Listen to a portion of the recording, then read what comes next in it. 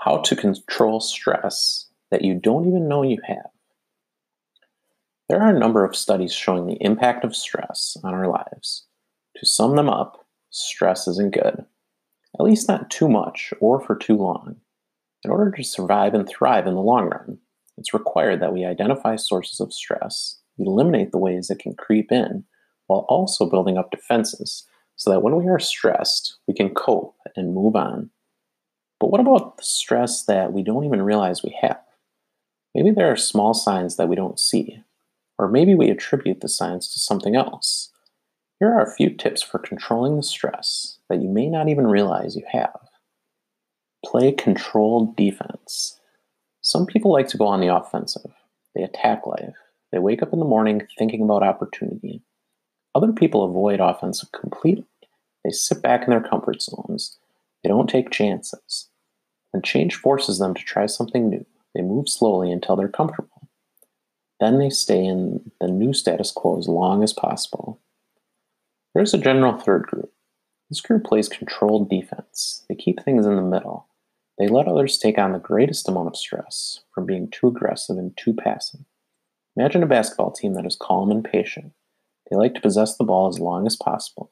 They run their basic offense and wait for the perfect moment to shoot. They don't sit back and never attack.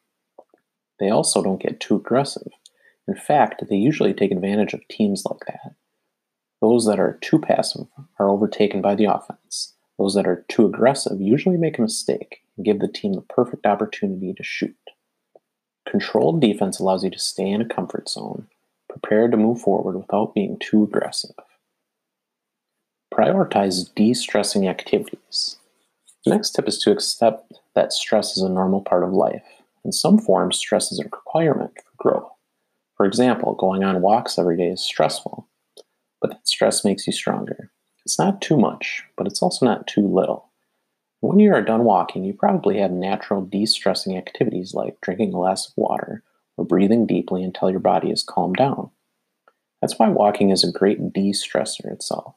It's probably why some of the most successful people, Steve Jobs included, were frequent walkers. It helped them de-stress both when they knew they were stressed and probably when they didn't even know that they were. Walking, sprinting, working out, drinking tea, there are a number of de-stressing activities. Identify your favorites and make them a regular part of your routine. Build your immune system. When someone at work gets the flu, does the entire office get the flu? Many probably do, but there always seem to be a handful that stay healthy. The reason those few stay healthy is almost always related to the strength of their immune system. Building your immune system is a great way to ward off stress. Exercise like walking is a great way to help build up your immune system. Getting sun is another. Perhaps the biggest, though, is nutrition.